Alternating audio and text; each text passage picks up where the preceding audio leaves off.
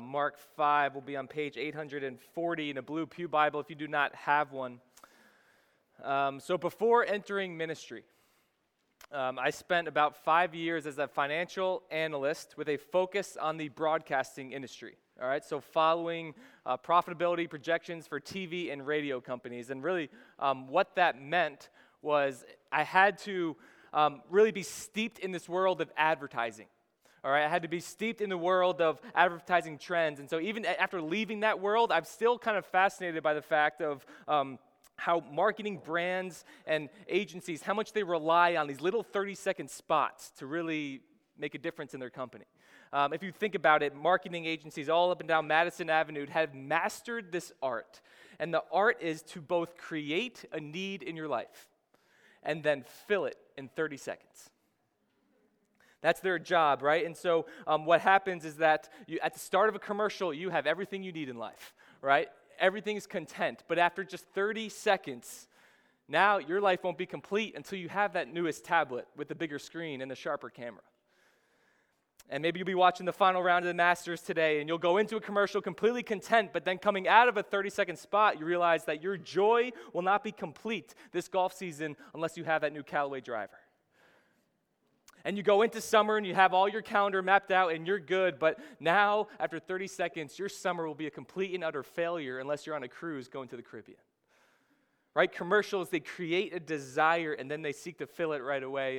And I'm not hating on marketing. It's not necessarily a bad thing. Everybody markets, whether they realize it or not. But more than that, marketing is important for things that are desires and not needs. Take a desire and try and make it a need. And a marketing campaign can only target a portion of the population. And in contrast, a true need in life requires zero marketing. For example, you will not need a commercial this week to convince you to drink water.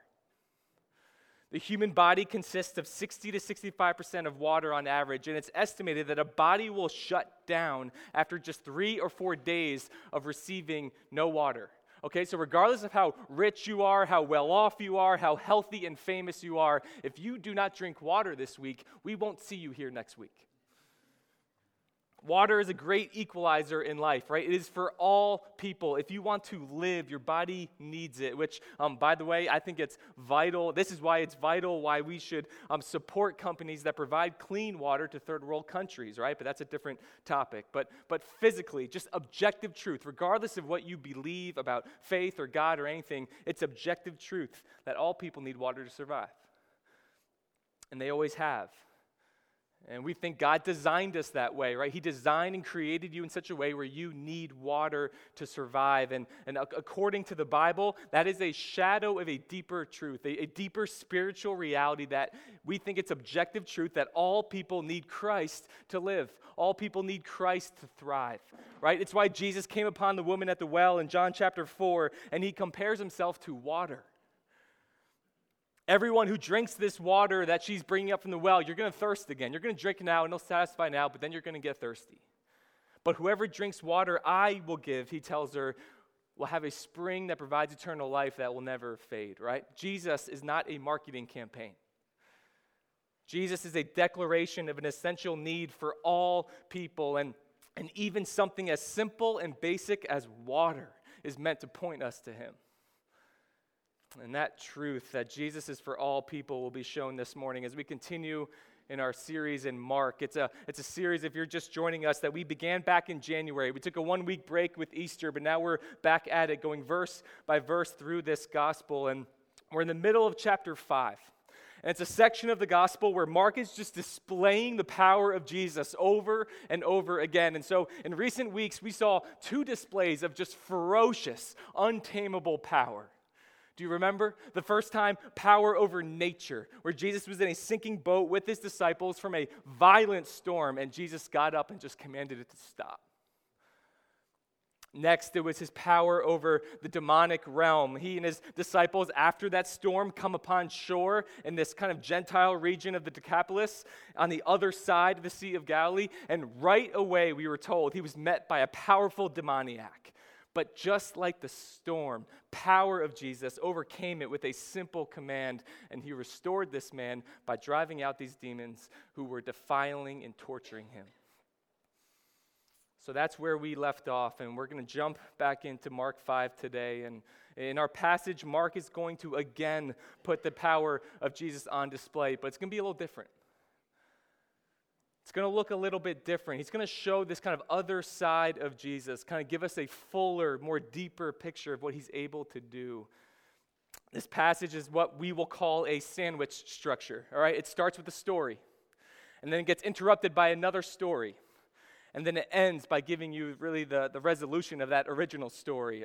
Theologians call it intercalation. It's a common literary device used by Mark. I prefer sandwich structure, all right? It just makes a little bit more sense. I just visualize it better. But here's the main point of this morning up front.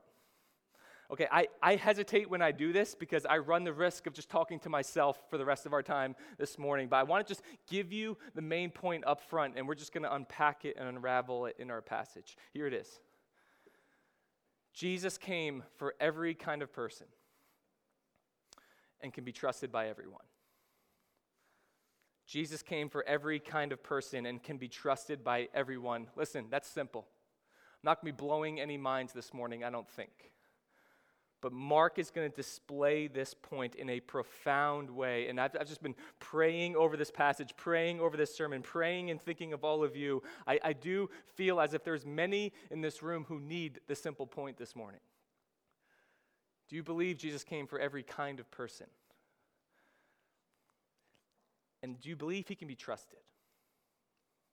I don't mean in theory that, yes, technically Jesus could be trusted. I mean, are you trusting him in your life right now?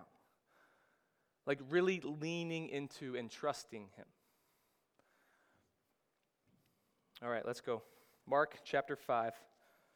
We're going to start by reading verses 21 through the first part of 24. And when Jesus had crossed again in the boat to the other side, a great crowd gathered about him, and he was beside the sea. Then came one of the rulers of the synagogue, Jairus by name, and seeing him, he fell at his feet and implored him earnestly, saying, "My little daughter is at the point of death. Come and lay your hands on her, so that she may be made well and live." And he went with him. Jesus came for every kind of person, and he's able to be trusted in faith by everyone. This is going to be on display 3 times this morning. First, it begins with Jesus and the man. Jesus and the man. So Jesus arrives back from the other side of the Sea of Galilee after this kind of mini getaway that didn't last very long, and it was pretty wild. All right, so they went across to the other side. It wasn't exactly a time of rest. There was a life-threatening storm, and then a face-to-face encounter with a demoniac, and then, okay, time to go home. Let's go. All right, so we aren't sure where they are now. Mark doesn't tell us. I think it's reasonable to assume they're back in Capernaum, which is the home base of operations for Jesus thus far in Mark, staying at the home of Simon Peter. But either way, they come upon the shore, and the crowds just gather immediately once again.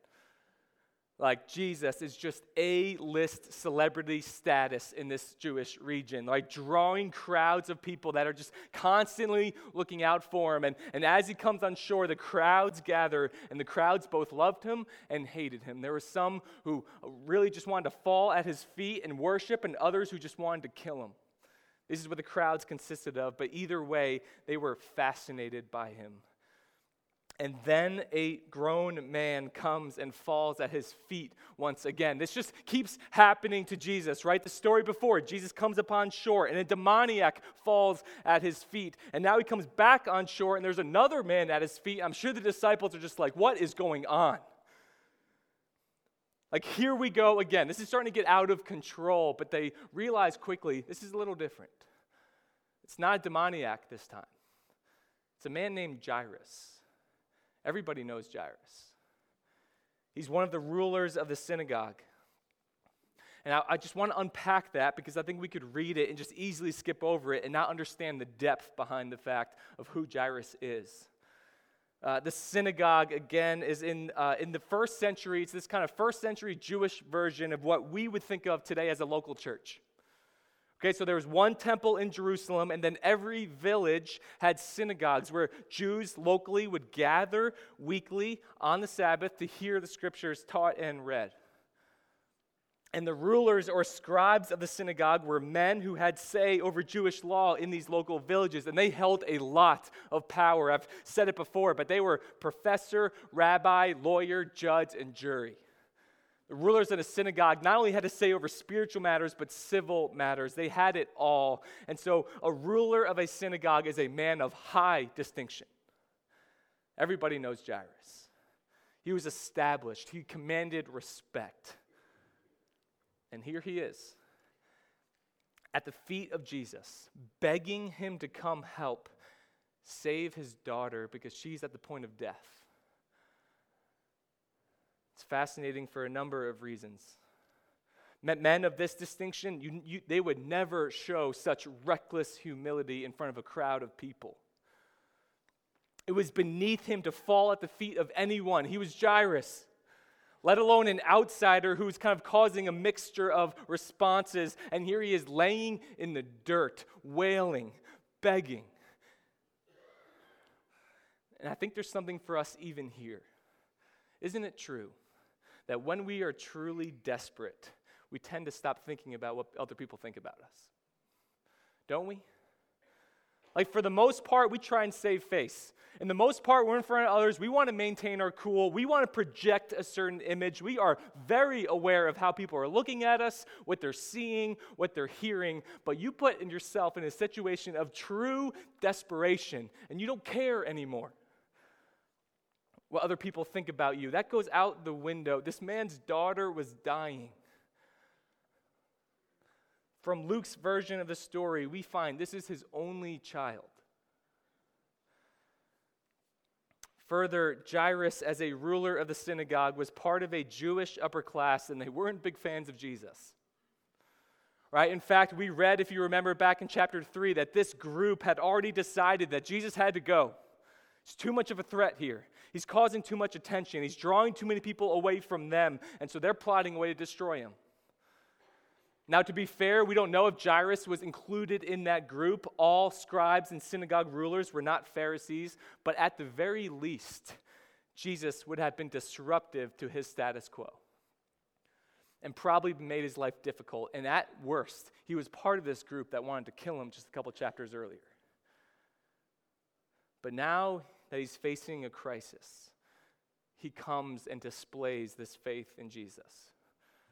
It might not be a mature faith. It might not be even a faith of full understanding, but at this point, he'll just take anything. His daughter is on her deathbed, and he has seen Jesus heal powerfully before, and he's heard stories about Jesus, and now his own daughter is in this position. Jesus, come help me, please. I know you can do it.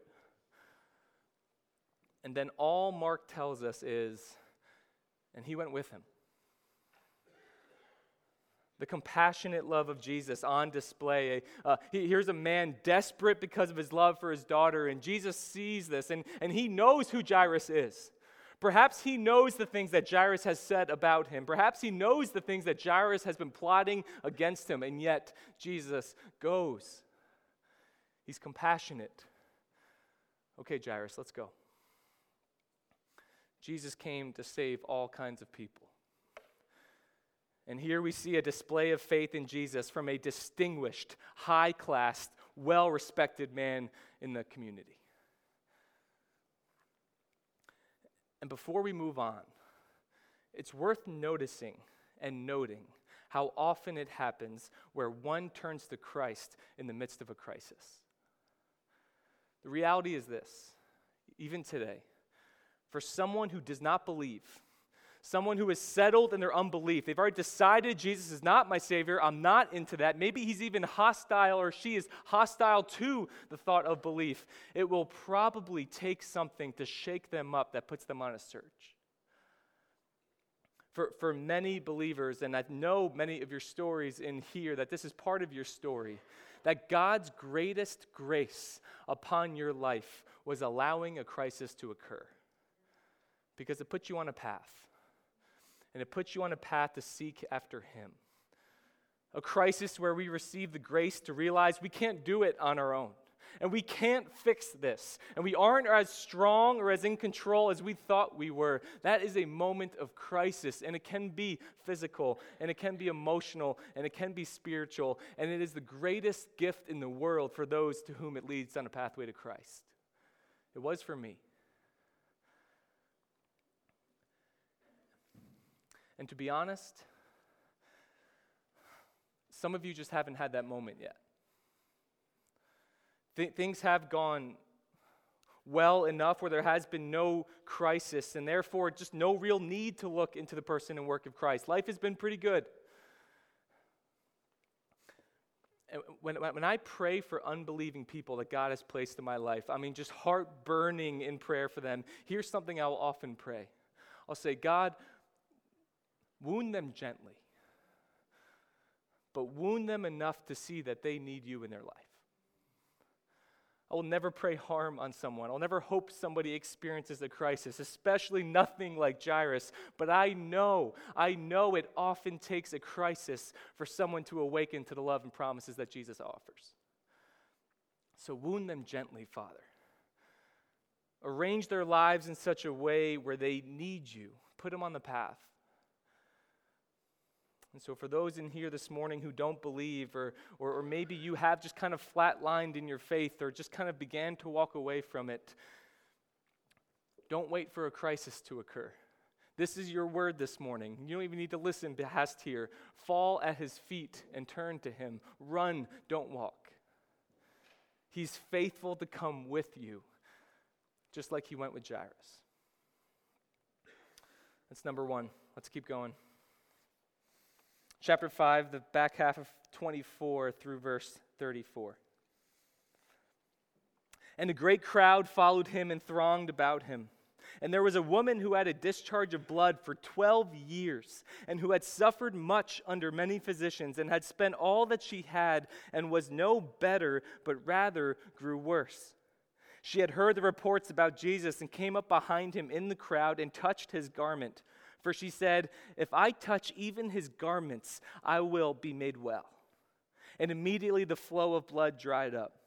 And she felt in her body that she was healed of her disease. And Jesus, perceiving in himself that power had gone out from him, immediately turned about in the crowd and said, who touched my garments?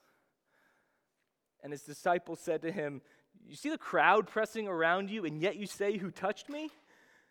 And yet he looked around to see who had done it. But the woman, knowing what had happened to her, came in fear and trembling, and fell down before him and told him the whole truth. And he said to her, daughter, your faith has made you well. Go in peace and be healed of your disease. First we had Jesus and the man, and now, very creative outline, Jesus and the woman. Jesus and the woman. So Jesus and Jairus are on the way to Jairus' home. I assume they're moving kind of quickly, right? They're on a timetable, but the crowd is not easily shaken. The crowd is coming with them, and he's getting bumped, and he's getting jerked around, and I'm sure the disciples are surrounding Jesus, just trying to do some crowd control to pave the way. If you ever watch football, I never really do, but occasionally it's just on. If you watch football, a high-profile game, It's customary for coaches to go to the center field, the 50-yard line, and shake hands after a game. And so if you have a really highly covered game, you will see, immediately after the game is over, just reporters and cameramen and press people just flock to the middle, and you can see these coaches, they literally have bodyguards around them, guiding them to midfield, just shoving people out left and right to get to this handshake. That's what I picture of what Jesus is going through right now. He's trying to get somewhere, but the crowds are just thronging about him, as Mark says, and they just can't get through, and he's just trying whatever he can. And in the midst of hysteria, there is a lowly, isolated woman who has been deemed unclean by the culture around her, and it's her that displays a high level of bold faith. We're told she has experienced a discharge of blood for the last 12 years. Most commentators take it to be that she had some form of a hemorrhage. that sustained a level of bleeding that just did not stop. And even more painful than the physical pain is the sociological pain she probably suffered as a result. Because you see, in the Jewish law, the discharge of blood made her ceremonially unclean. Losing blood was seen as a sign of death that would lead to life, as with the sacrifices performed in the temple. For a shedding of blood is required for the forgiveness of sins. And right, so you could go to Leviticus and you'll see these laws lined up of who's clean and who's unclean, what they have to do, very specific laws. And women who have a monthly menstrual cycle had specific laws of contact and restriction in the midst of the community during that time. Jen Wilkin, she's an author and speaker that's just been recently very instrumental in my life. She says this: women's bodies every 28 days tell them a parable about the shedding of blood for the renewal of life. On the contrary, she says, men, they only bleed when something's going wrong. And she makes the point that women understand the depth behind the shedding of blood far more so than men do. And that is at the core of the gospel. And the reason why they understand it more is because they're not just reading it and they're not just hearing it, they are feeling it. They feel on a physical, emotional level of what the shedding of blood is. But the discharge of blood during these monthly cycles, according to Jewish law, again, it's keeping women from the synagogue. It's keeping them from any meaningful community. The reality is this woman has been bleeding for 12 years and it has not stopped, which means she's probably had no contact with anybody for 12 years. You couldn't even hug a ceremonially unclean person. You couldn't make any contact with them. So she has been isolated in every possible way. Her husband, if she had one, she's gone. He's gone. She's tried everything to get better, Mark told us. She spent everything she had on doctors, and not only did they not help her, but their treatment made it worse. Like, can you imagine this? I don't think any of us could understand the full depth of her pain, but perhaps some of us can empathize with more than others. Some of you do live with a chronic illness or have struggled with a chronic illness, and you can understand that side of just sustained physical discomfort over a long period of time. And you know more than anyone that doesn't just stay as a physical discomfort, that leaks into emotional and spiritual. Others perhaps understand the weight of feeling alone, of feeling isolated, where emotionally you feel like you're on an island, and rarely does anyone even bother how to ask you how you're doing or spend any meaningful time with you. This is a bit of a side note, but as I'm preparing this and praying over this, it just strikes a nerve with me and reminds me that one of the most meaningful aspects of being part of a church ought to be this sense of real community it provides. Church is not just Sunday mornings. Sunday mornings are vital, but just the exchanging of morning of hellos and goodbyes, that's not the life-on-life community that is outlined as the church. Where we as a community have our head on a swivel for the opportunities to spend time with people who are not exactly like us. It is a blessing to do so, that you won't get those opportunities elsewhere. Let me give you one application of this. It should be normal in our church body where married couples and those with families are interacting with single men and women in meaningful ways. Because if we're not careful, the suburban church culture can convey this point where singleness is brokenness. And the church is just for those who are man and woman married with 2.4 kids and a dog. And it's just the families that can get catered to if we're not careful. And you know who are the ones that can be most impactful in pushing back against that stereotype? The couples and the families, who are intentionally creating spaces and opportunities to share meals with and spend time with those who don't have the built-in community of a nuclear family. And it's not a charity case, right? It's an opportunity to display that we're all part of one same church family, where we can learn from one another and disciple one another and cultivate these relationships. So do you want to take away? Sometimes people say, like, just give me something to do. I need something to do. Here's something to do. Invite them over. Couples, families, you probably live in a larger space. They probably can't have you over. Have them over. Throw an extra plate on the dinner table once a week. It's okay that your house is a mess. And it's okay that there's toys all over the place. Have them over. And single men and women, say yes. Have spaces of meaningful time where we can cultivate and show that we're all part of one church body. And there are a few couples and families who I know do this very well at Grace, and I'm so thankful for them, and I want to see it more. I want to see it happen more because there are many issues that people are going to deal with in the church. Loneliness shouldn't be one of them. This woman in Mark 5 had a significant problem, but it was outmatched by an even more significant faith. Like, talk about taking a risk. She works her way through a crowd, and she's touching people when she shouldn't be, just to get to Jesus to touch him, which she definitely shouldn't do. But again, just like Jairus, when you're desperate and you believe Jesus might be able to save, there's no stopping you. If I touch even his garments, I will be made well.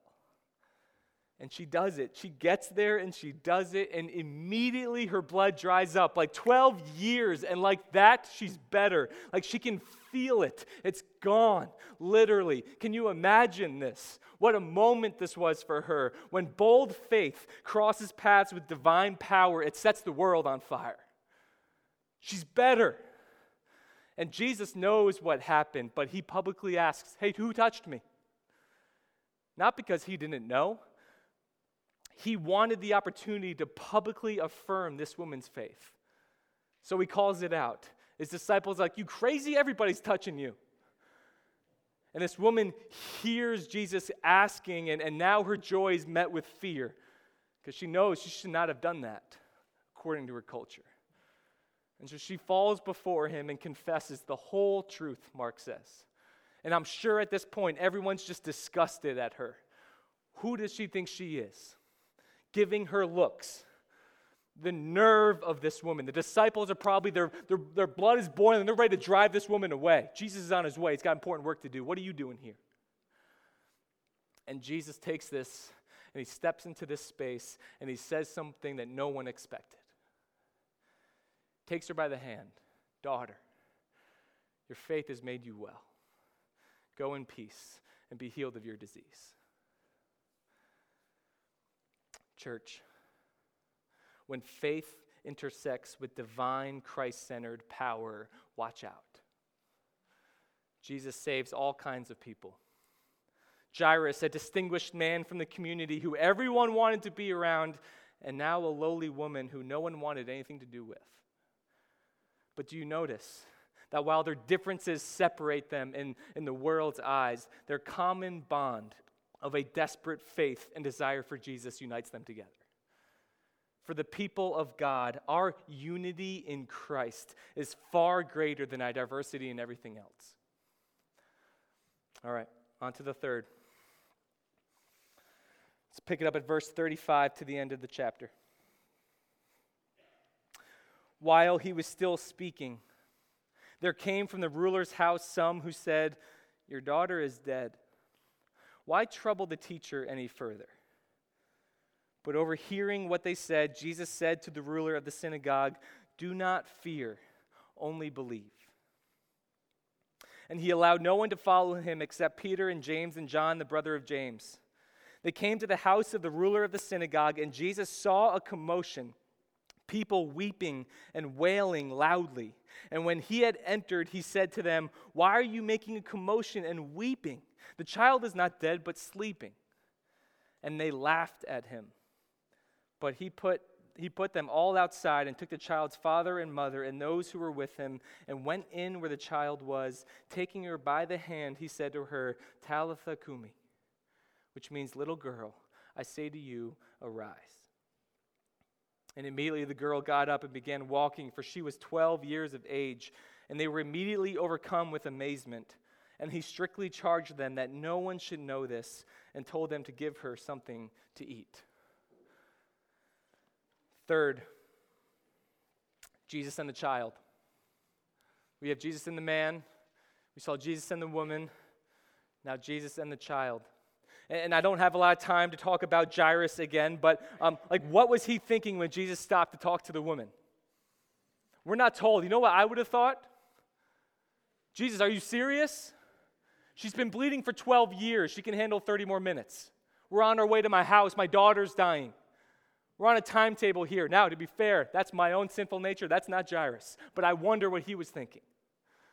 And during that time, news is brought to Jesus and to Jairus. Sir, your father, your daughter, she's died. Why bother him anymore? There's nothing he can do now. And Jesus overhears this, and he steps in and says, and it gave me chills while preparing it. It's giving me chills right now. He just says, do not fear, only believe. Jesus is not hurried or restricted by time. He doesn't feel pressure, and nothing makes him nervous or anxious. Everything is in his timing, and he is never late. Believe and just see what's going to happen. And they get to this house, and he only allows Peter, James, and John to come with him. This is really what will become his inner circle. It's the first time in the gospel that we're cued into this, that these three guys seem to have more access to Jesus than the others. But they go towards the house, and there are people just wailing and weeping loudly.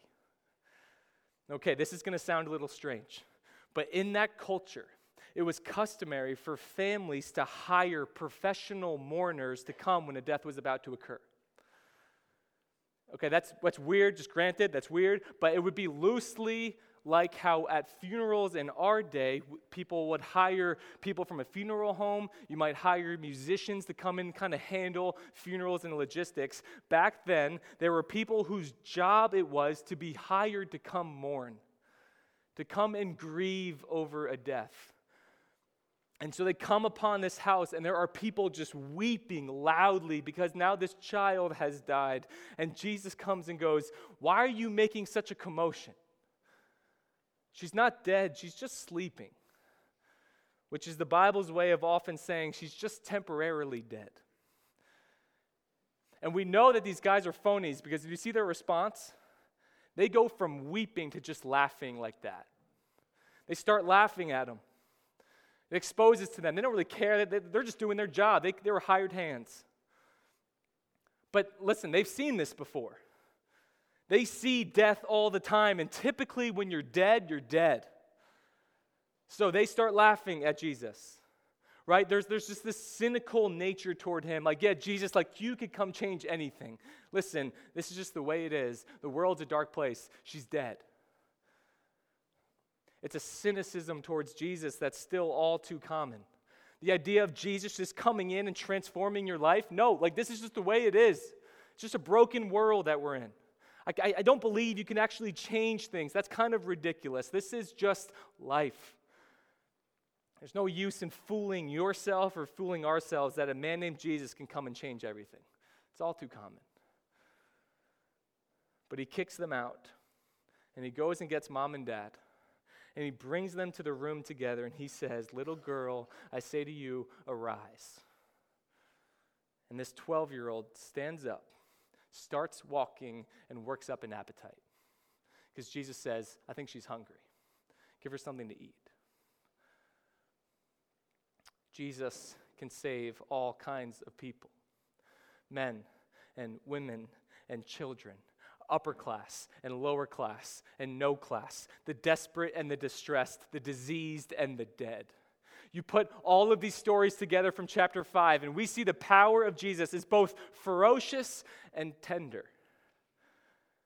His power is ferocious enough to calm storms and drive out demons, and it's tender enough to have compassion for the man, to touch an untouchable woman and to raise a little girl to life. So Jesus can be saved by all kinds of people, and he can be trusted in faith with all of our heart, all of our soul, and all of our mind. And my simple question is, do you believe this? Do you run toward him and trust in faith in all things at all times? All too often we can fall into this trap of believing that just our little desires and our little lives are too small and they're too insignificant. And God has much bigger things that he needs to worry about in the world. Or God is so big, he can't care about my little life. And so he's not concerned with me. And so as we close, just hear me this morning. God is big enough to handle our small requests. God is big enough to handle our small requests, and God is big enough to handle our big requests. And the key that you saw all along that pathway was faith.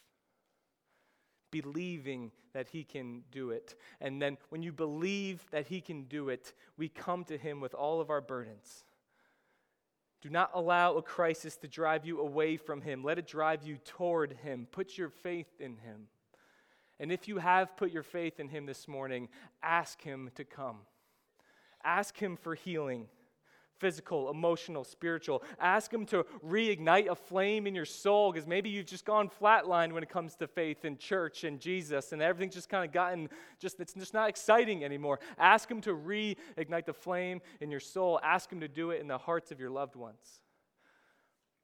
Ask him to lead you and our church in bringing about social change and shining a light in this dark world. To lead us in addressing biblical injustices all around us, like systemic racism, like rampant poverty. Ask him to work powerfully through the church to see abortion abolished and bullying eradicated. He's big enough to handle all of our requests, and he is ferociously powerful to overcome evil, and he is tenderly powerful enough to restore his people. Jesus is able to save all kinds of people, and he can be trusted in faith by everyone. Let's pray.